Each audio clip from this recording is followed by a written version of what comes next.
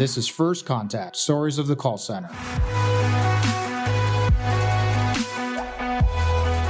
Welcome to First Contact, Stories of the Call Center podcast, where we share the stories of well-known thought leaders and discuss all things related to the contact center space. Join us in this journey to hear stories of success, failures, and lessons learned from the contact center world. This is brought to you by Nobel Biz, your one-stop shop for all your contact center carrier and software needs.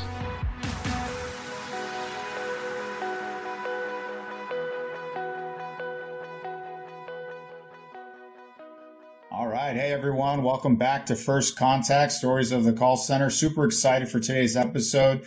Today, we've really been joined by a true thought leader, a speaker, tech analyst, content creator in the world of digital transformation in the workplace.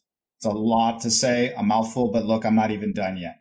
Look, he's been cited as several times among the top analysts covering the contact center industry.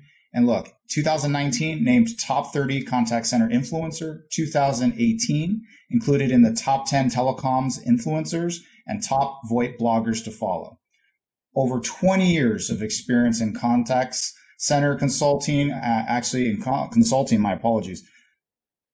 with experience over 20 years in consulting and has been at the forefront of countless digital shifts within the business world. Has a podcast as well, Watch This Space, which is great. If you have any interest, you got to look it up. Where we're exploring technology-driven places, future of work, contact centers, CX, just to name a few, a ton more. However, we can't think of anybody that is more responsible for thought leadership in this space than the person we're going to introduce next, which is John Arnold, the founder of J. Arnold & Associates. John, welcome to the show. So glad to have you. Wow. Thank you, Christian. Yeah, that's quite the build up. And you didn't mention I'm a pretty good piano player, but that's for another time.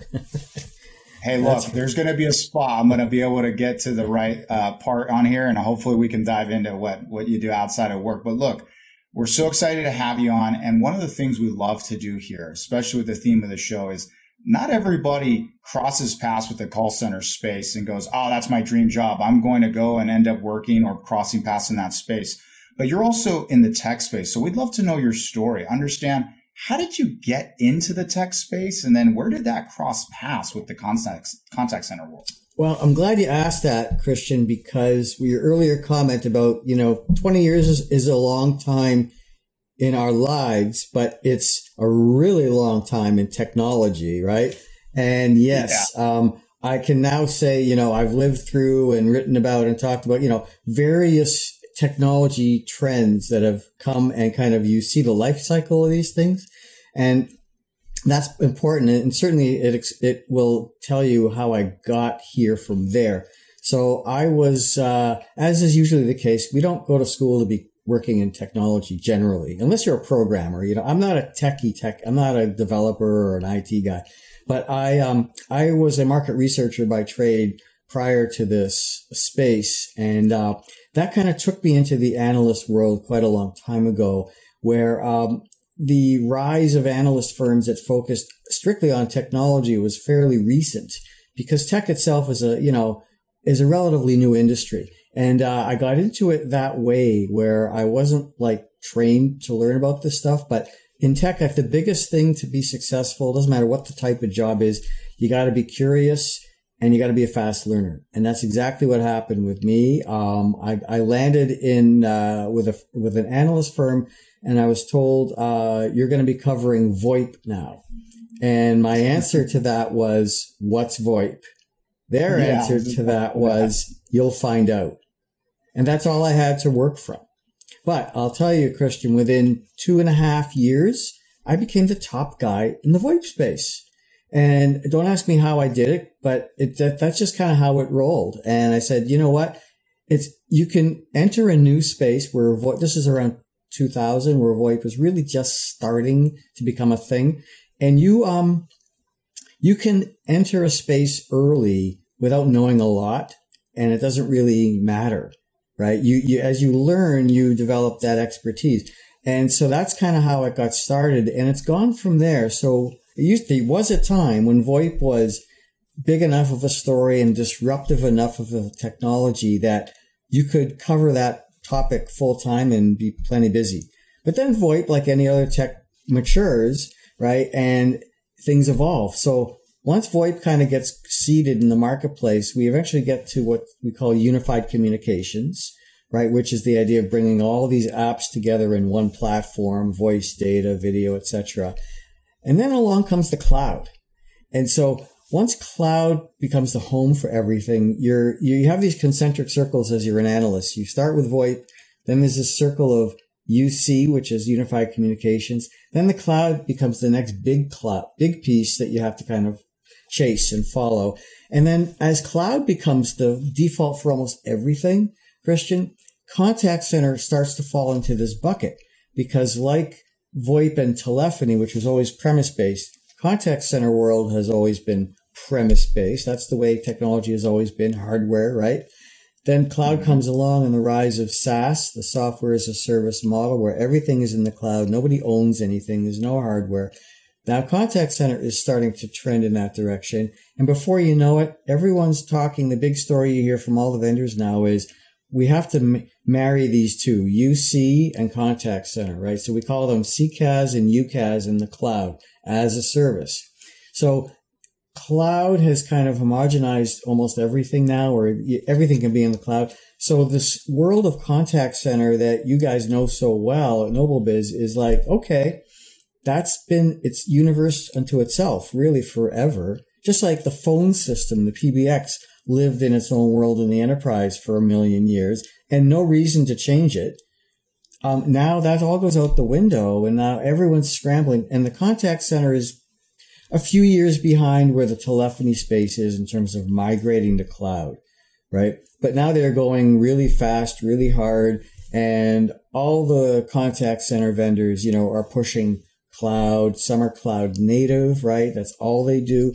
And so this space is really moving, fast, because they see that this is where the future is.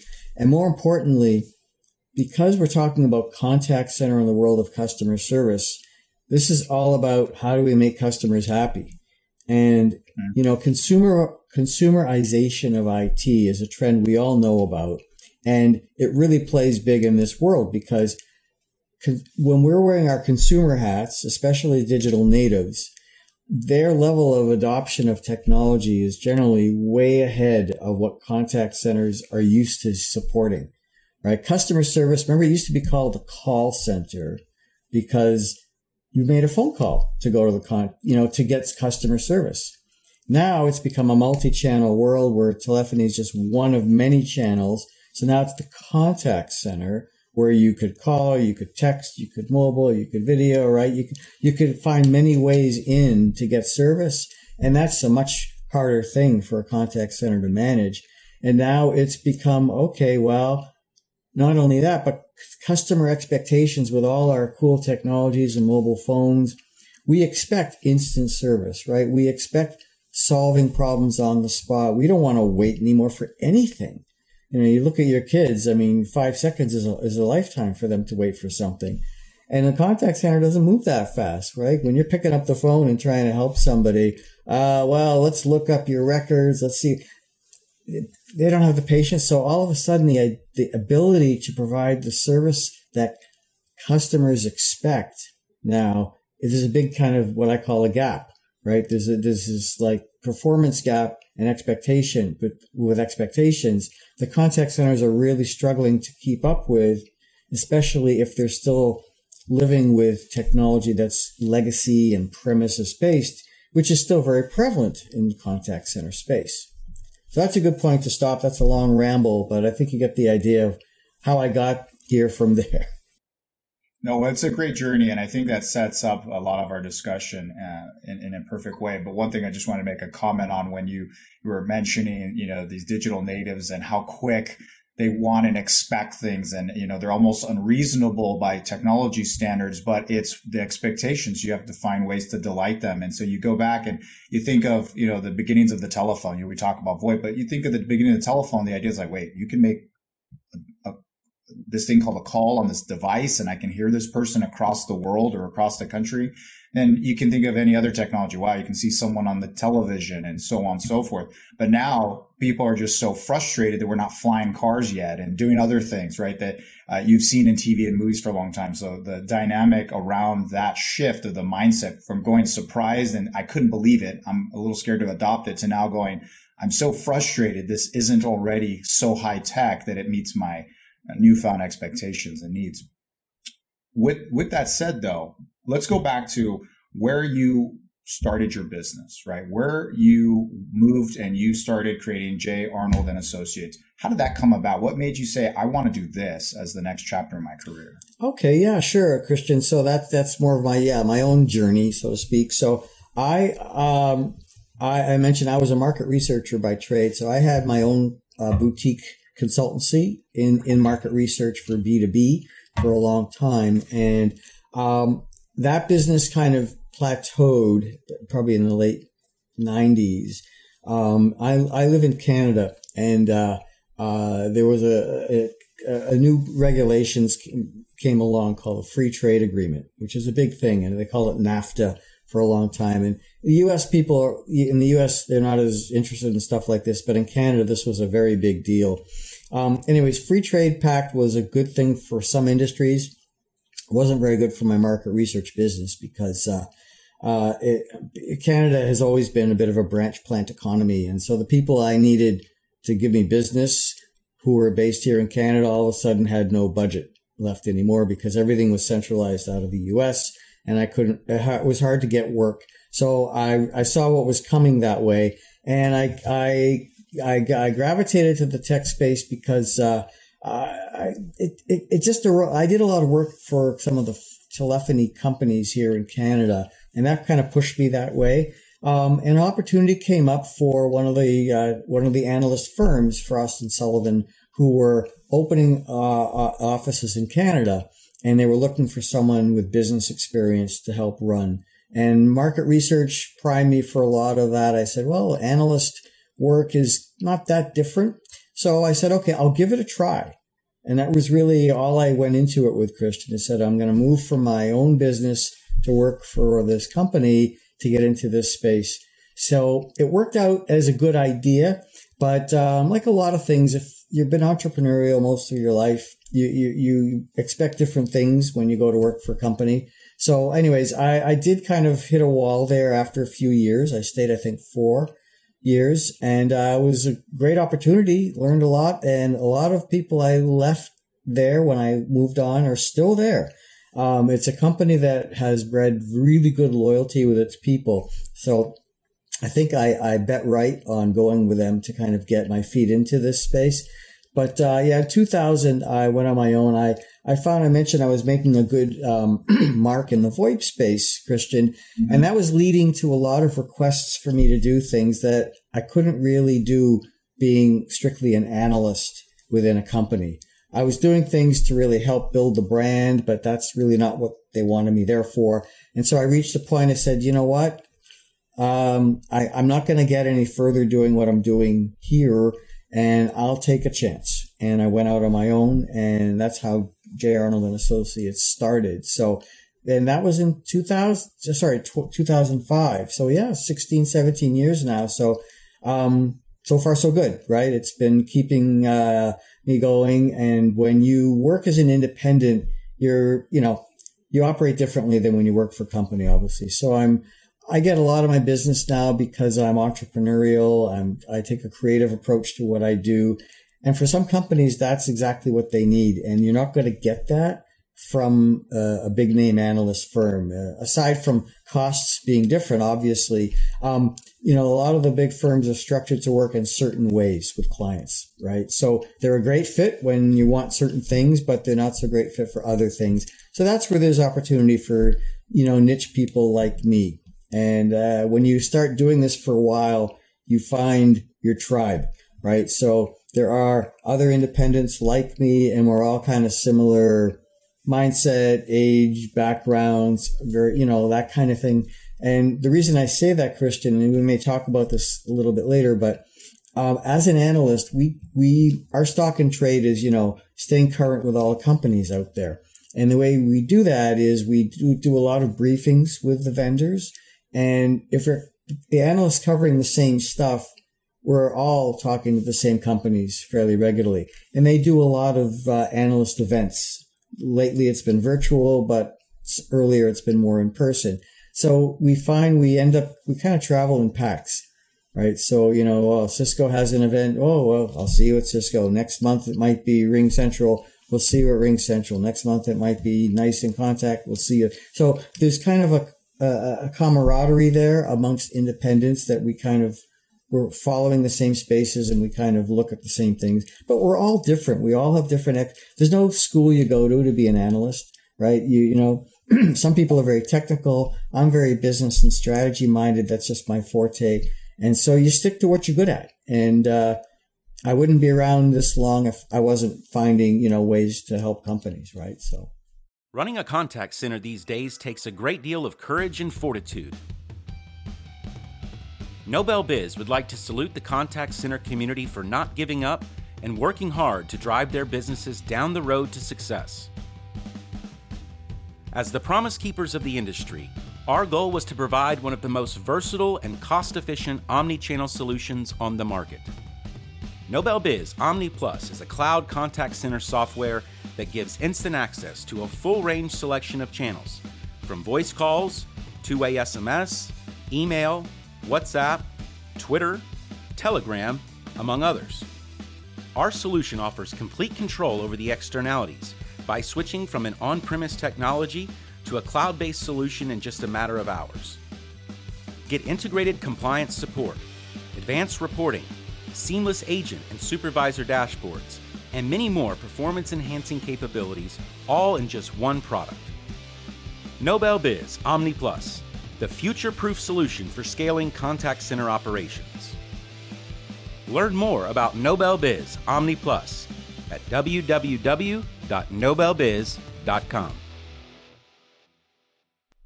Perfect. Well, great, John. One of the things I think you just had a perfect segue into is for those of my audience that really don't understand what an analyst does, right? And why is it important? Can you just give, I think you touched on it just a bit, but if you could just give a little bit of an overview of that, I think that'd be great.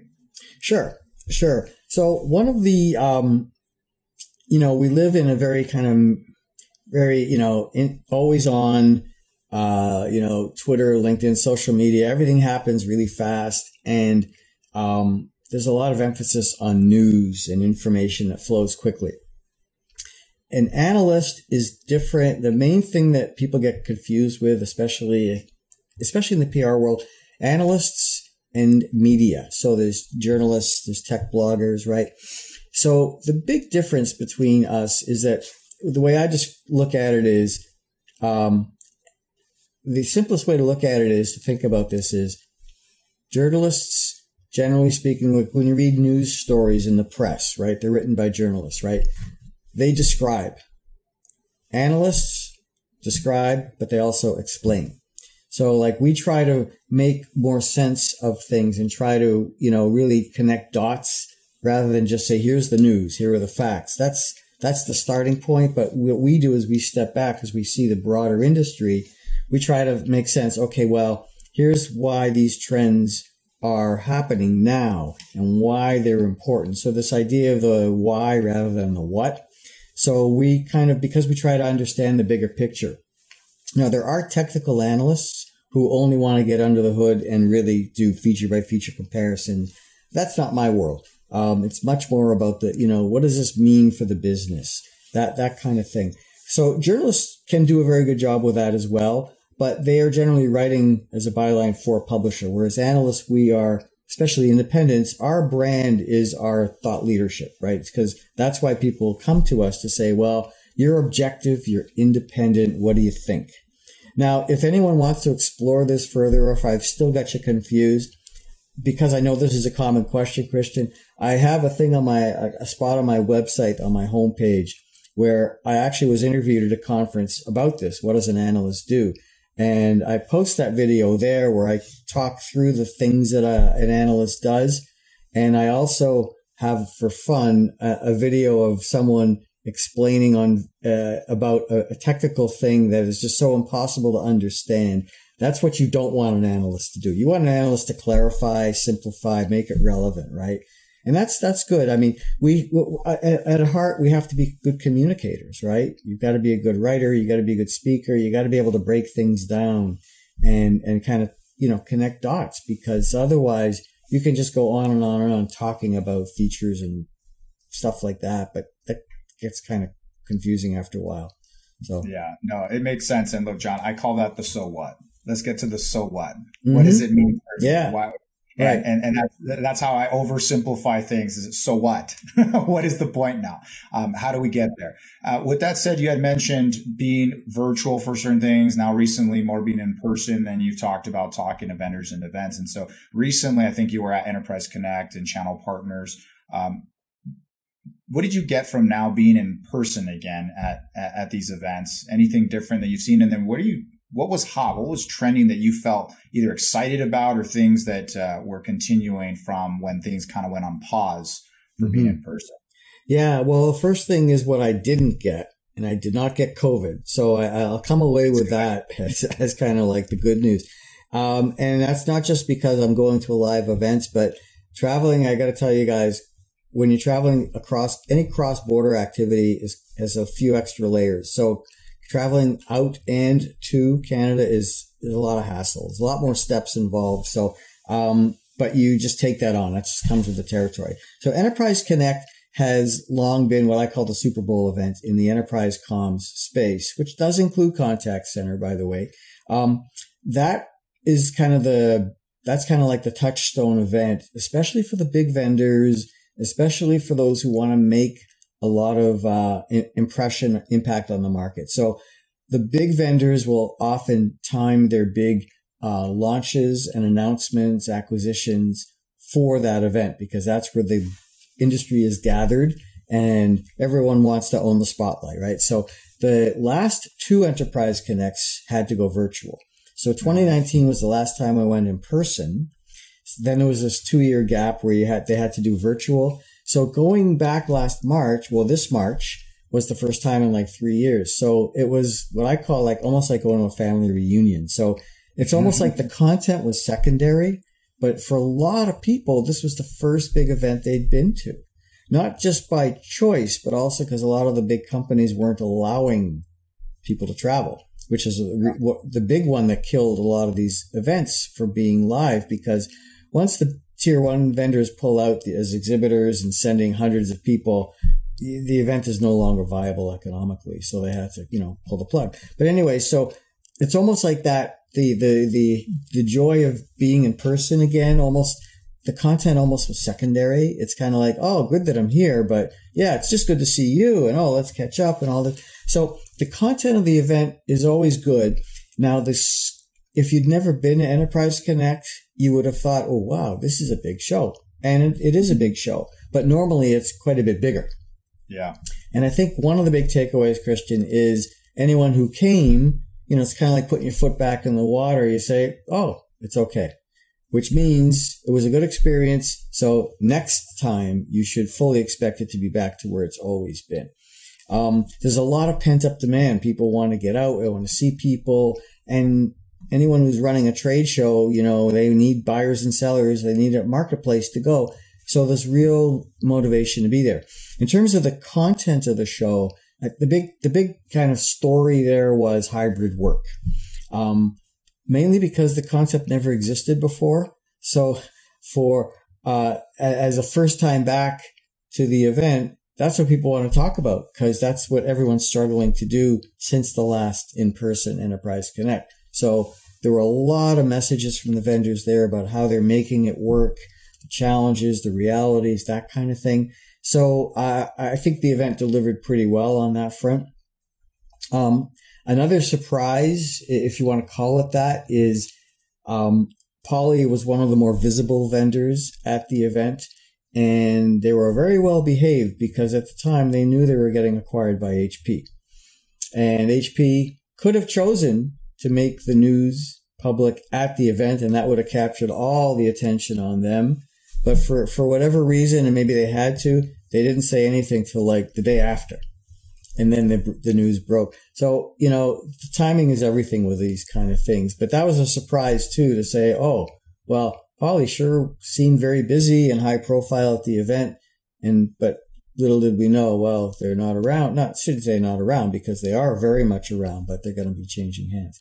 So that was important to see. Now, switching gears, and I'll pause in a second here, Christian. Yeah, the Channel Partners event, which was a couple of weeks after in Las Vegas. I'll stop before talking about that, but just for transparency for the audience to understand, the parent company is Informa Events, and they put on both of these properties. So Informa has a lot at stake here in the show business. It's, when you're going back to in person, I mean, that's where the money's made. So this was a very important kind of time of year for them to see, can we still do these big events?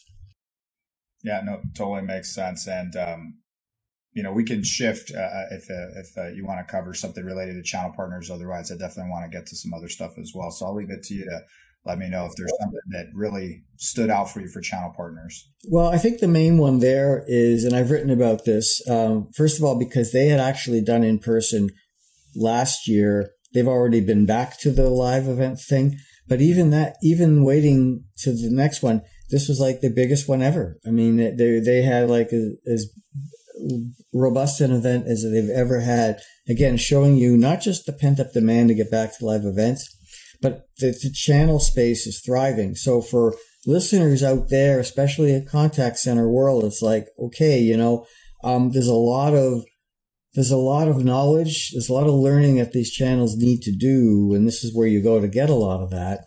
But also it's important to understand that the takeaway from that event is the private equity community has gotten religion about the channel sector as a hot play. So there's a lot of M&A, a lot of consolidation going on in the space right now.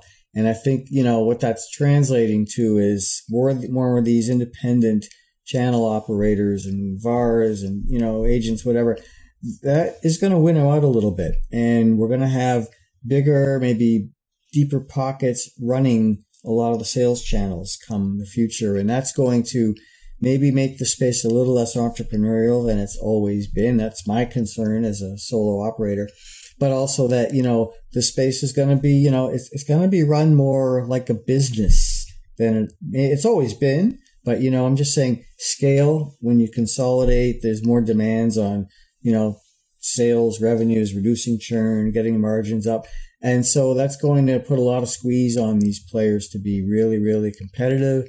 And that might make it a little harder for new introductions of technologies to come to market because they don't want to take risks now. They're being running quarter to quarter, even more than they've ever before. So that's kind of a bit of a caution that I take away from that, to say, it's almost like one of those be careful what you wish for things. So, but, once they sniff it out and say, okay, we're just, it's everyone has a selling price, right? So, it's like, well, look what Musk just paid to buy Twitter. I mean, whatever you want, I'll double it, and you're not going to say no. And I think that you're going to see some of that happen in this space for better or worse. But again, back to the way we started, Christian, you've been in this space long enough. You see these technology curves come and go. This is just another example of market reaches a certain point of maturity. Change happens, consolidation comes, shakes out. There are fewer smaller guys.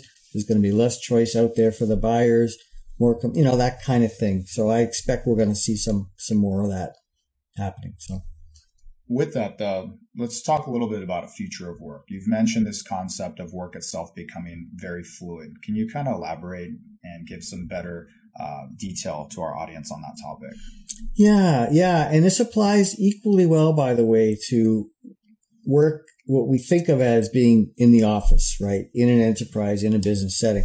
But it applies equally well to agents and supervisors in the contact center. They're employees too.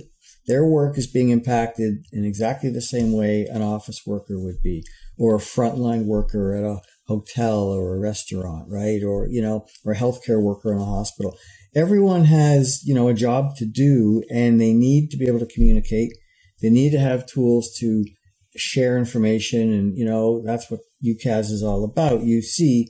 But the idea of it being fluid it comes back to what I said earlier with cloud is it kind of like, it makes everything is possible in the cloud now. And that's also translating into, a shift in the balance of power in the relationship between workers and management. And we're seeing this with the rise of the gig economy, right? And now the pandemic has just amplified this with all the work from home that we've kind of been forced to do. The relationship between employer and employee has really changed a lot, especially in traditional settings where you're used to working in an office. Well, now that people have gotten a taste of working from home, as we know, and they've been able to work from home, because that's not a new thing anymore, people are starting to make those choices. You hear this term, great resignation, which is a whole other topic. But, it's also kind of given workers a sense of agency now that they said, oh, if I don't have to be in the office, I could work from anywhere. Of course, now people are leaving cities to go to small towns and, hinterlands so they can just work from anywhere. Pretty attractive concept. But that's where the fluidness comes in, is now, employees are no longer beholden to the employer like they used to be. And this is creating some very, I call them existential issues for both sides. Like, employers invest a lot in having office spaces. And if you're going to be downtown, that's expensive real estate to have.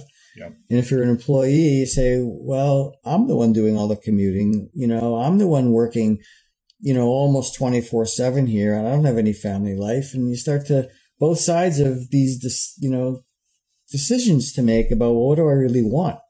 So that's the fluidness that it's kind of like a bipartisan thing now, where employees and employers both kind of have sets of needs that they have to somehow be balanced. And that's why we have this hybrid work thing happening, because it's allowing kind of each to kind of, have, the best of both worlds, so to speak.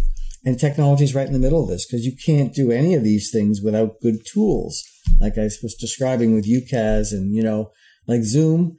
Listen, right place, right time, right? The pandemic was the best thing that could have ever happened to that company.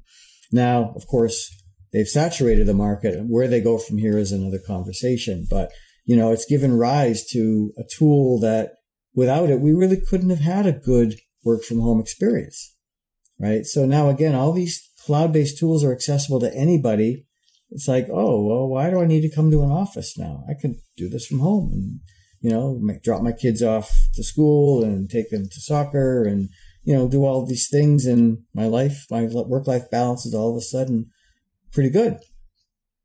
So, John, when it comes to the contact center, right, let's look at that hybrid or even work from home environment shift, that everything went home, didn't have a choice for those that could, meet the obligations for security and try to perform in some way. What are the tools that you're seeing the most in the contact center space being adopted to be able to help them still provide great experiences, but maybe not at the rate they would have had the pandemic not happened? Well, I think a big one, and we're going to get to AI because that is part of the story here. But the key here is to whether you have agents in a physical, contact center environment or at home, that doesn't matter to a customer, right? So you've got to make sure that the agent has consistent set of tools and capabilities wherever they are. So that means if the contact center now has to support a pool of agents working disparately, right? Because now we're all atomized. The agents are all in different places. There's a lot of variability there in terms of their equipment, like they're like we're doing now, right? With their headsets, with their microphones, with their broadband, all of that stuff. They don't have a desk phone, but you go on to soft phones now anyways. But, there's great variability there that has to kind of be smoothed out somehow, right? And so this is why tools like UCAS are really gaining traction, because when you're using one common platform that's in the cloud, that means you don't have to, roll out, phone lines to people's homes. You can do it over the internet.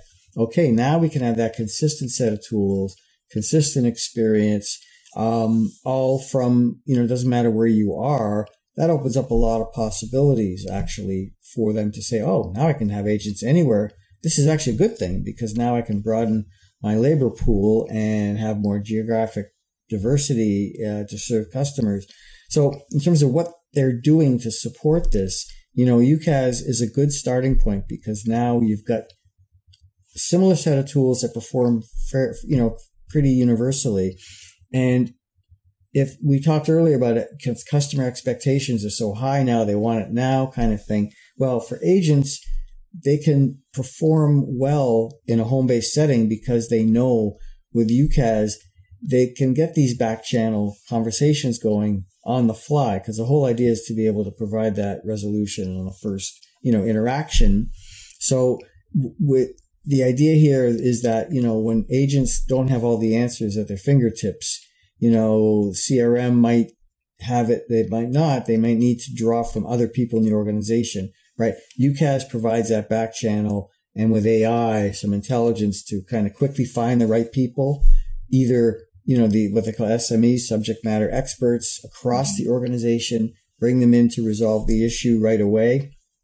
That's a big value add. Or, you start getting to things about like intelligent routing, right? Where you say, well, I don't have the specialization or the authorization to address this, but I'm going to hand you off to this other agent right now and do it in a seamless way. That's harder to do than it looks. And, a big challenge, of course, is that a lot of contact centers are still driven by, premise-based legacy technologies, which don't have these capabilities. So this rush to cloud that I talked about earlier is pretty accentuated in this space because there's this performance gap I talked about that they've got to somehow address. So the quicker they can bring cloud capabilities in, the better they can support them. It's also an important factor too, Christian, because agents are employees too, right? So we know turnover has always been high in this space. So recruiting costs are high, training costs are high. So there's a lot of variables there. This is why the cloud contact center space is so hot right now, because there are all of these fundamental challenges that kind of all it's like unintended consequences. When one thing happens, all these other things happen around it. And you say, oh boy, yeah, well, great resignation. People are quitting these jobs because they're not great jobs. They're not great jobs, not because the jobs suck, but it's because the technology kind of gets in the way of allowing them to do a good job. So agents can hit a wall very quickly, right? And then they say, well, I don't have the tools to do this. Why? I can't. This is a crappy job, so I'm going to do something else. And then, that's where all of the CCaaS, the shift from UCaaS to CCaaS really resonates because now you say, oh, no. Now you can have the right tools to do this. And now, then I can deliver a really good experience.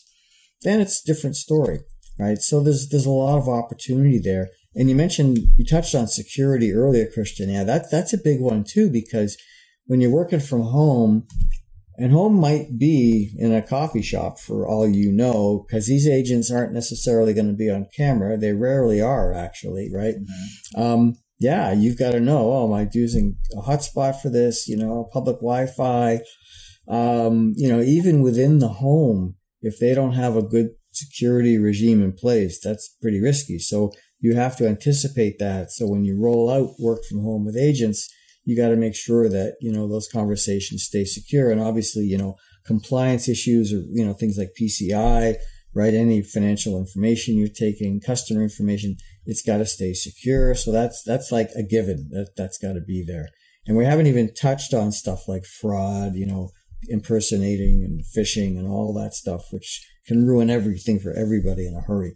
Yeah. And I think one of the common themes across a lot of the conversations I'm having, and it aligns well with what you're talking about, is you have to make it easy for people to do good work, right? The harder it is, the more you put in their way, the more mistakes that'll happen, the more friction it'll cause with the customer. And it's just going to unfortunately impact other things, right? Lifetime value, whether or not they'll want to continue to do business with you and say good things, or tell everyone and their friends that they'll never do business with you again.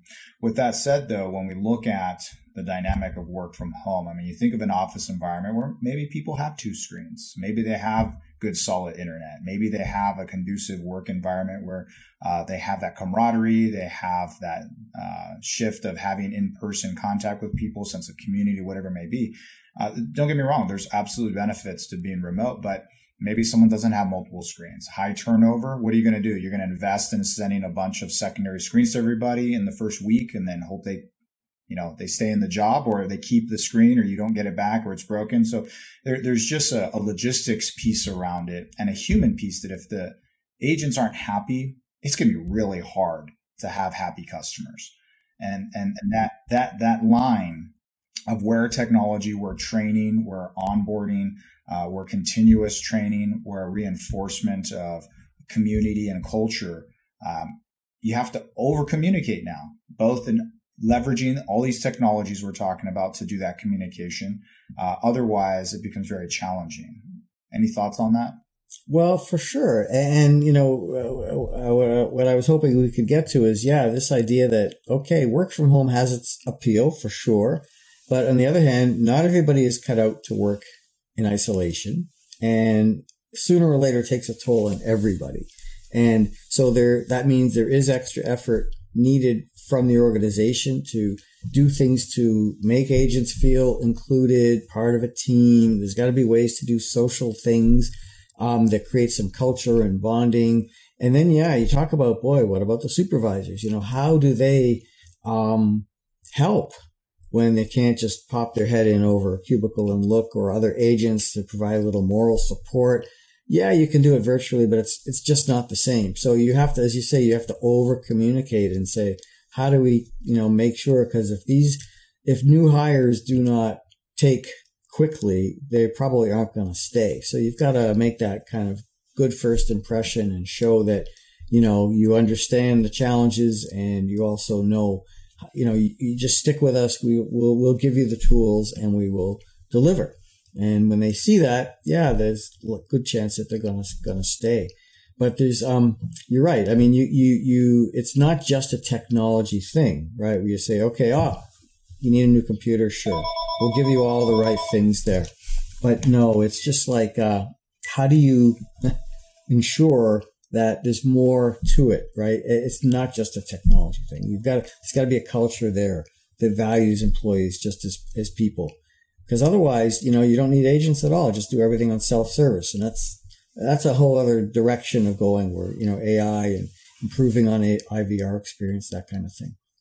A famous African proverb says that if you want to go fast, go alone. But if you want to go far, go together. At Nobel Biz, we have made it our mission to travel far and wide with our partners and clients. As a complete telecom services provider with over 20 years of experience in the industry, Nobel Biz offers the only voice carrier network designed with the sole purpose of serving call centers around the world. This contact center dedicated carrier network provides crystal clear voice traffic, up-to-date compliance tools, intelligent routing, and highly secure data protocols combined with 99.9% uptime and easy setup. Our goal for 2022 is to become the ultimate partner and provider for the contact center industry by placing service quality at the top of our priority list. To top it off, at Nobel Biz, we have the most competitive cost per minute model in the industry. Need proof? Reach out to us and learn more about the Nobel Biz Voice Carrier Network at www.nobelbiz.com. Yeah, well, I think when we get to some topic around that, we can definitely dive into that balance between where does technology enable the agent to do more high-level things versus when do you not need the agent. But let's kind of, before we jump to that, let's just tackle the term digital transformation for just a quick minute, right? There's a lot of interpretation of what does that mean, especially in the contact center space. But from your perspective, what is digital transformation and how is that impacting, if anything, the contact center space? Well, sure. So it's one of these, what I call meta trends. The cloud is like this, this is why, like the difference between, I hate to say it, but a pandemic and an endemic, right? A pandemic is everybody's affected by this, and digital transformation is the same thing. And it's not a thing, right? It's a process, and it's something that probably never ends because we for anyways, pre-digital people, pre-internet people, and that's a lot of us out there, when the world was only analog, we didn't think too much about these things. But now everything is transitioning from analog to digital. Some things are already there, but some things are not. When everything is all digital, people like me won't have jobs anymore because there'll be no need for it. We'll all be in nirvana, if you want to call it that. But, digital means once everything goes from analog to digital, that's where you want things to be, because it's all binary, right? Ones and zeros. When everything is digitized, it speaks a common language. Now you can do more with everything that you got, and you can capture it in a way you can use it. So, for example, in the contact center, call recording, right? I mean, with legacy analog technology, you could record, and in many sectors you have to record every call. But in reality, for call quality purposes and compliance, supervisors they might 2%, 3% of calls they'll actually listen to check those boxes. That's an impossible task to really do a good job. Once everything is digitized, AI tools can come in and monitor every single call. So your coverage goes from like 3% to 100%. That's a huge plus for the contact center, right? So the digital transformation has a lot of benefits, because once everything's in a digital format, you can do a lot more with it and get a lot more out of it, right? So in other words, like the content of our conversation here is valuable, right? Because we're just talking. But if you layer AI into this, because it's digital, we're recording this on the internet now, so it's all digital. AI can layer intelligence on top of that, because now it can search for words. It can connect ideas together and patterns, right? That we couldn't do as humans. And it will do it more accurately than we could do with our fingers and typing. And then so you can glean more knowledge and more insights out of that data. And that's important because decision-making in all organizations, including contact center, are increasingly becoming data-driven. Mm-hmm. People make more decisions now with numbers than they do with their instincts and their intuition, for better or worse. As a creative person, I'm not a fan of that, but that's just how it's going. So it's like your decisions are only as good as the data you have. Well, where's your data? Well, it's all going to come from digital sources. Analog information has almost zero value in that sphere, because you can't bring it into the fishbowl, right? It sits outside, and until somebody transcribes it and puts it in, it's not going to be there. So as we process things into digital, yes, we get more insights out of it, but it also makes things go a lot faster. And so when you talk digital transformation in a contact center, that means what's driving customer service now is digital channels. So people are communicating a lot more on social media, for example, or SMS. Mm-hmm. All of these are digital channels we didn't have, 10 years ago, as a matter of course. So when all your communication is coming through those channels now, it's happening faster, and they need results quickly, all this stuff. Contact centers aren't equipped to handle that. So one of the biggest challenges in contact centers is, how do we support digital channels? Because if that's where the customer is at and we can't be there with them, we're in trouble. So digital transformation is happening in contact center faster than it's able to adapt to until it gets on the cloud kind of migration path. Yeah. And so let's kind of shift a little bit. Right? We've talked a little bit about the pandemic, but one of the things that we saw with the pandemic is it broke the norm of adoption of solutions that you either weren't ready for, you hadn't thought about, or you needed to do the right due diligence on. And what we're seeing with a lot of technologies is this shift to operation folks being able to not only look and procure the solutions, but not having to rely as heavily on IT or telecom resources to implement them, and to continue to run the business without having to go back and asking them. And where do you see that shift? Do you see it going forward in a way where IT resources will have a different job in the contact center, or they'll work in different areas, or maybe even work for the vendors? Because I keep seeing this shift. What are you seeing on your side in that dynamic, if it's shifting to the operations side versus the IT heavy side? Yeah, there is that. And, so we're familiar with that term of shadow IT, right? Where people just have run out of patience. IT is neither willing nor able to give people the tools they want, and comes back to cloud again. When I can get Dropbox, right? When I can get video calling off the cloud, why do I have to go to IT to have it provisioned and blah, blah, blah and work into my budget?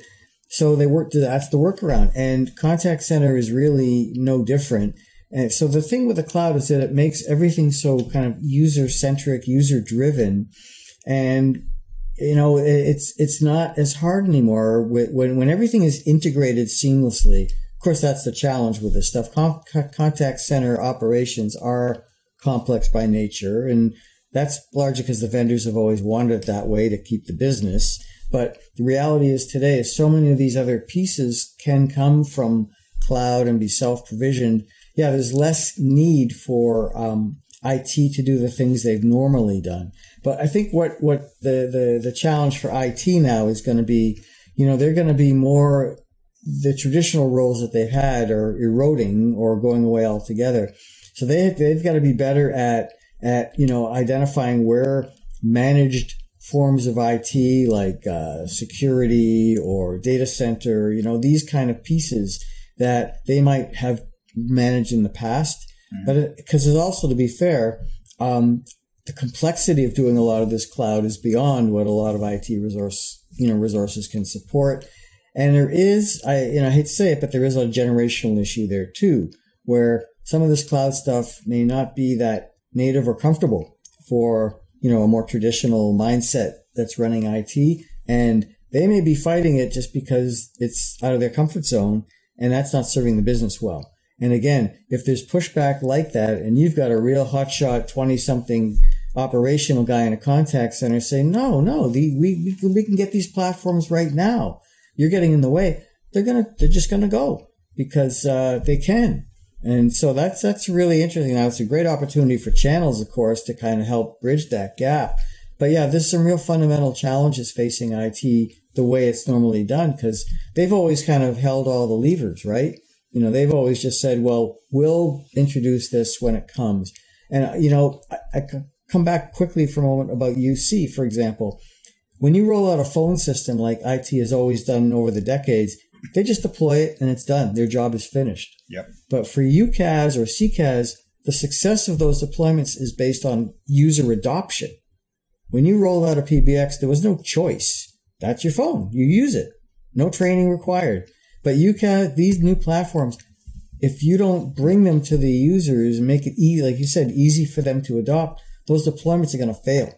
And so IT didn't sign up for this, right? Their job is going to be the teachers and the supporters and the help desk for all this stuff they really probably don't want to do, but they're going to have to, or partner with vendors who are really good at supporting these things. Yeah, we could have a whole nother episode on adoption, optimization, continuous improvement that happens when you have products that are always evolving and stuff like that. But one of the things that you had mentioned earlier, talking about evolution, that piqued my interest was when you said that there's this consolidations, a lot of M&As and all this maybe potentially blocking of innovation. I also see that on the tech side, where a lot of companies are acquiring companies, or they're merging their CCaaS and UCaaS into one system, and they're buying a lot of smaller companies. Where, in your opinion, does a smaller company that wants to be able to make a positive impact through innovation find its way when the sea is now being consumed by a lot of the whales? Yeah, it's definitely a challenge. And I think a good starting point is that even though cloud makes it easy to scale, I think you have to kind of pick your niche where you can, survive and grow enough so you don't get eaten up too soon. And so, in other words, don't aim for like the Fortune 100 companies. We're going to solve all their problems, because you'll never get that too far there. So I'd say, focus on a customer set that is more, in your zone that you can, sell to and defend. So, that's one as a business strategy, but also too, a lot of these smaller companies, they do optimize themselves to align with a particular vendor, right? So I want to be in the Avaya ecosystem or the Cisco or Microsoft or whatever. And so if that's the plan, then you really have to know what you're up against with competitors who are trying to do the same thing. And there's nothing wrong with that strategy. A lot of, for example, I use a noise suppression application called Krisp. And Krisp is the partner that Microsoft uses for their collaboration. Babel Labs is another one, and Cisco acquired them a couple of years ago. And they got a niche technology that really has a lot of value, and nothing wrong. That's where we want the innovation to keep coming, right? But then you got to say, okay, do I want to place all my bets on one ecosystem and say that's where I'm going to be? Okay, nothing wrong with that strategy, right? And the other thing too, I suppose, is to, maybe try to pick a difficult problem set that no one else is going after. Like, I keep mentioning AI. I mean, that opens up so many new spaces that are just, no one owns them yet. A lot of the value isn't even understood, right? So if you can be ahead of the curve, and that's where a lot of these AI companies are, that's why they're getting so much funding right now, is because they are so far ahead of the curve. They've anticipated what some of these opportunities are going to be, But anything that you can fix that's broken, right? How do you build a better IVR, right? That's going to get attention because you're hitting on pain points that everyone is trying to solve. Yeah, and I think as we get to the end of our time today, when you finish off on AI, I think that's the new frontier because I think we're not good at it yet. I think it's still the shiny object where some people have figured out how to make it useful. Other people have put it in play and it's actually caused more friction with the customer experience because they maybe thought it could just replace a rip and replace of something. And as we get closer to figuring out where does AI live in a self-service world versus where does it live in empowering the agent and the business into insights and helping in real time versus just after the interaction, it's an exciting thing to see. So any closing or final thoughts around AI that you think would be good for our audience to know? Well, I'm with you, Christian. Yeah, it's a shiny ball. And the danger there is, yes, there's a lot of hype, a lot of capability too, though. But you have to, for a buyer out there, the thing to be aware of is, not everything is AI, even though the vendors say it's AI for starters, but you don't have enough background to really know that. But it gives vendors license to charge a premium. They could just call it AI and it's 20% more expensive because it's AI. But AI itself is not a thing, right? AI is just a term for an umbrella of technologies that basically try to emulate human capabilities through technology. And the hot term in AI right now for the contact center space in particular is, this is the acronym of the day, folks. So it's CAI, conversational AI.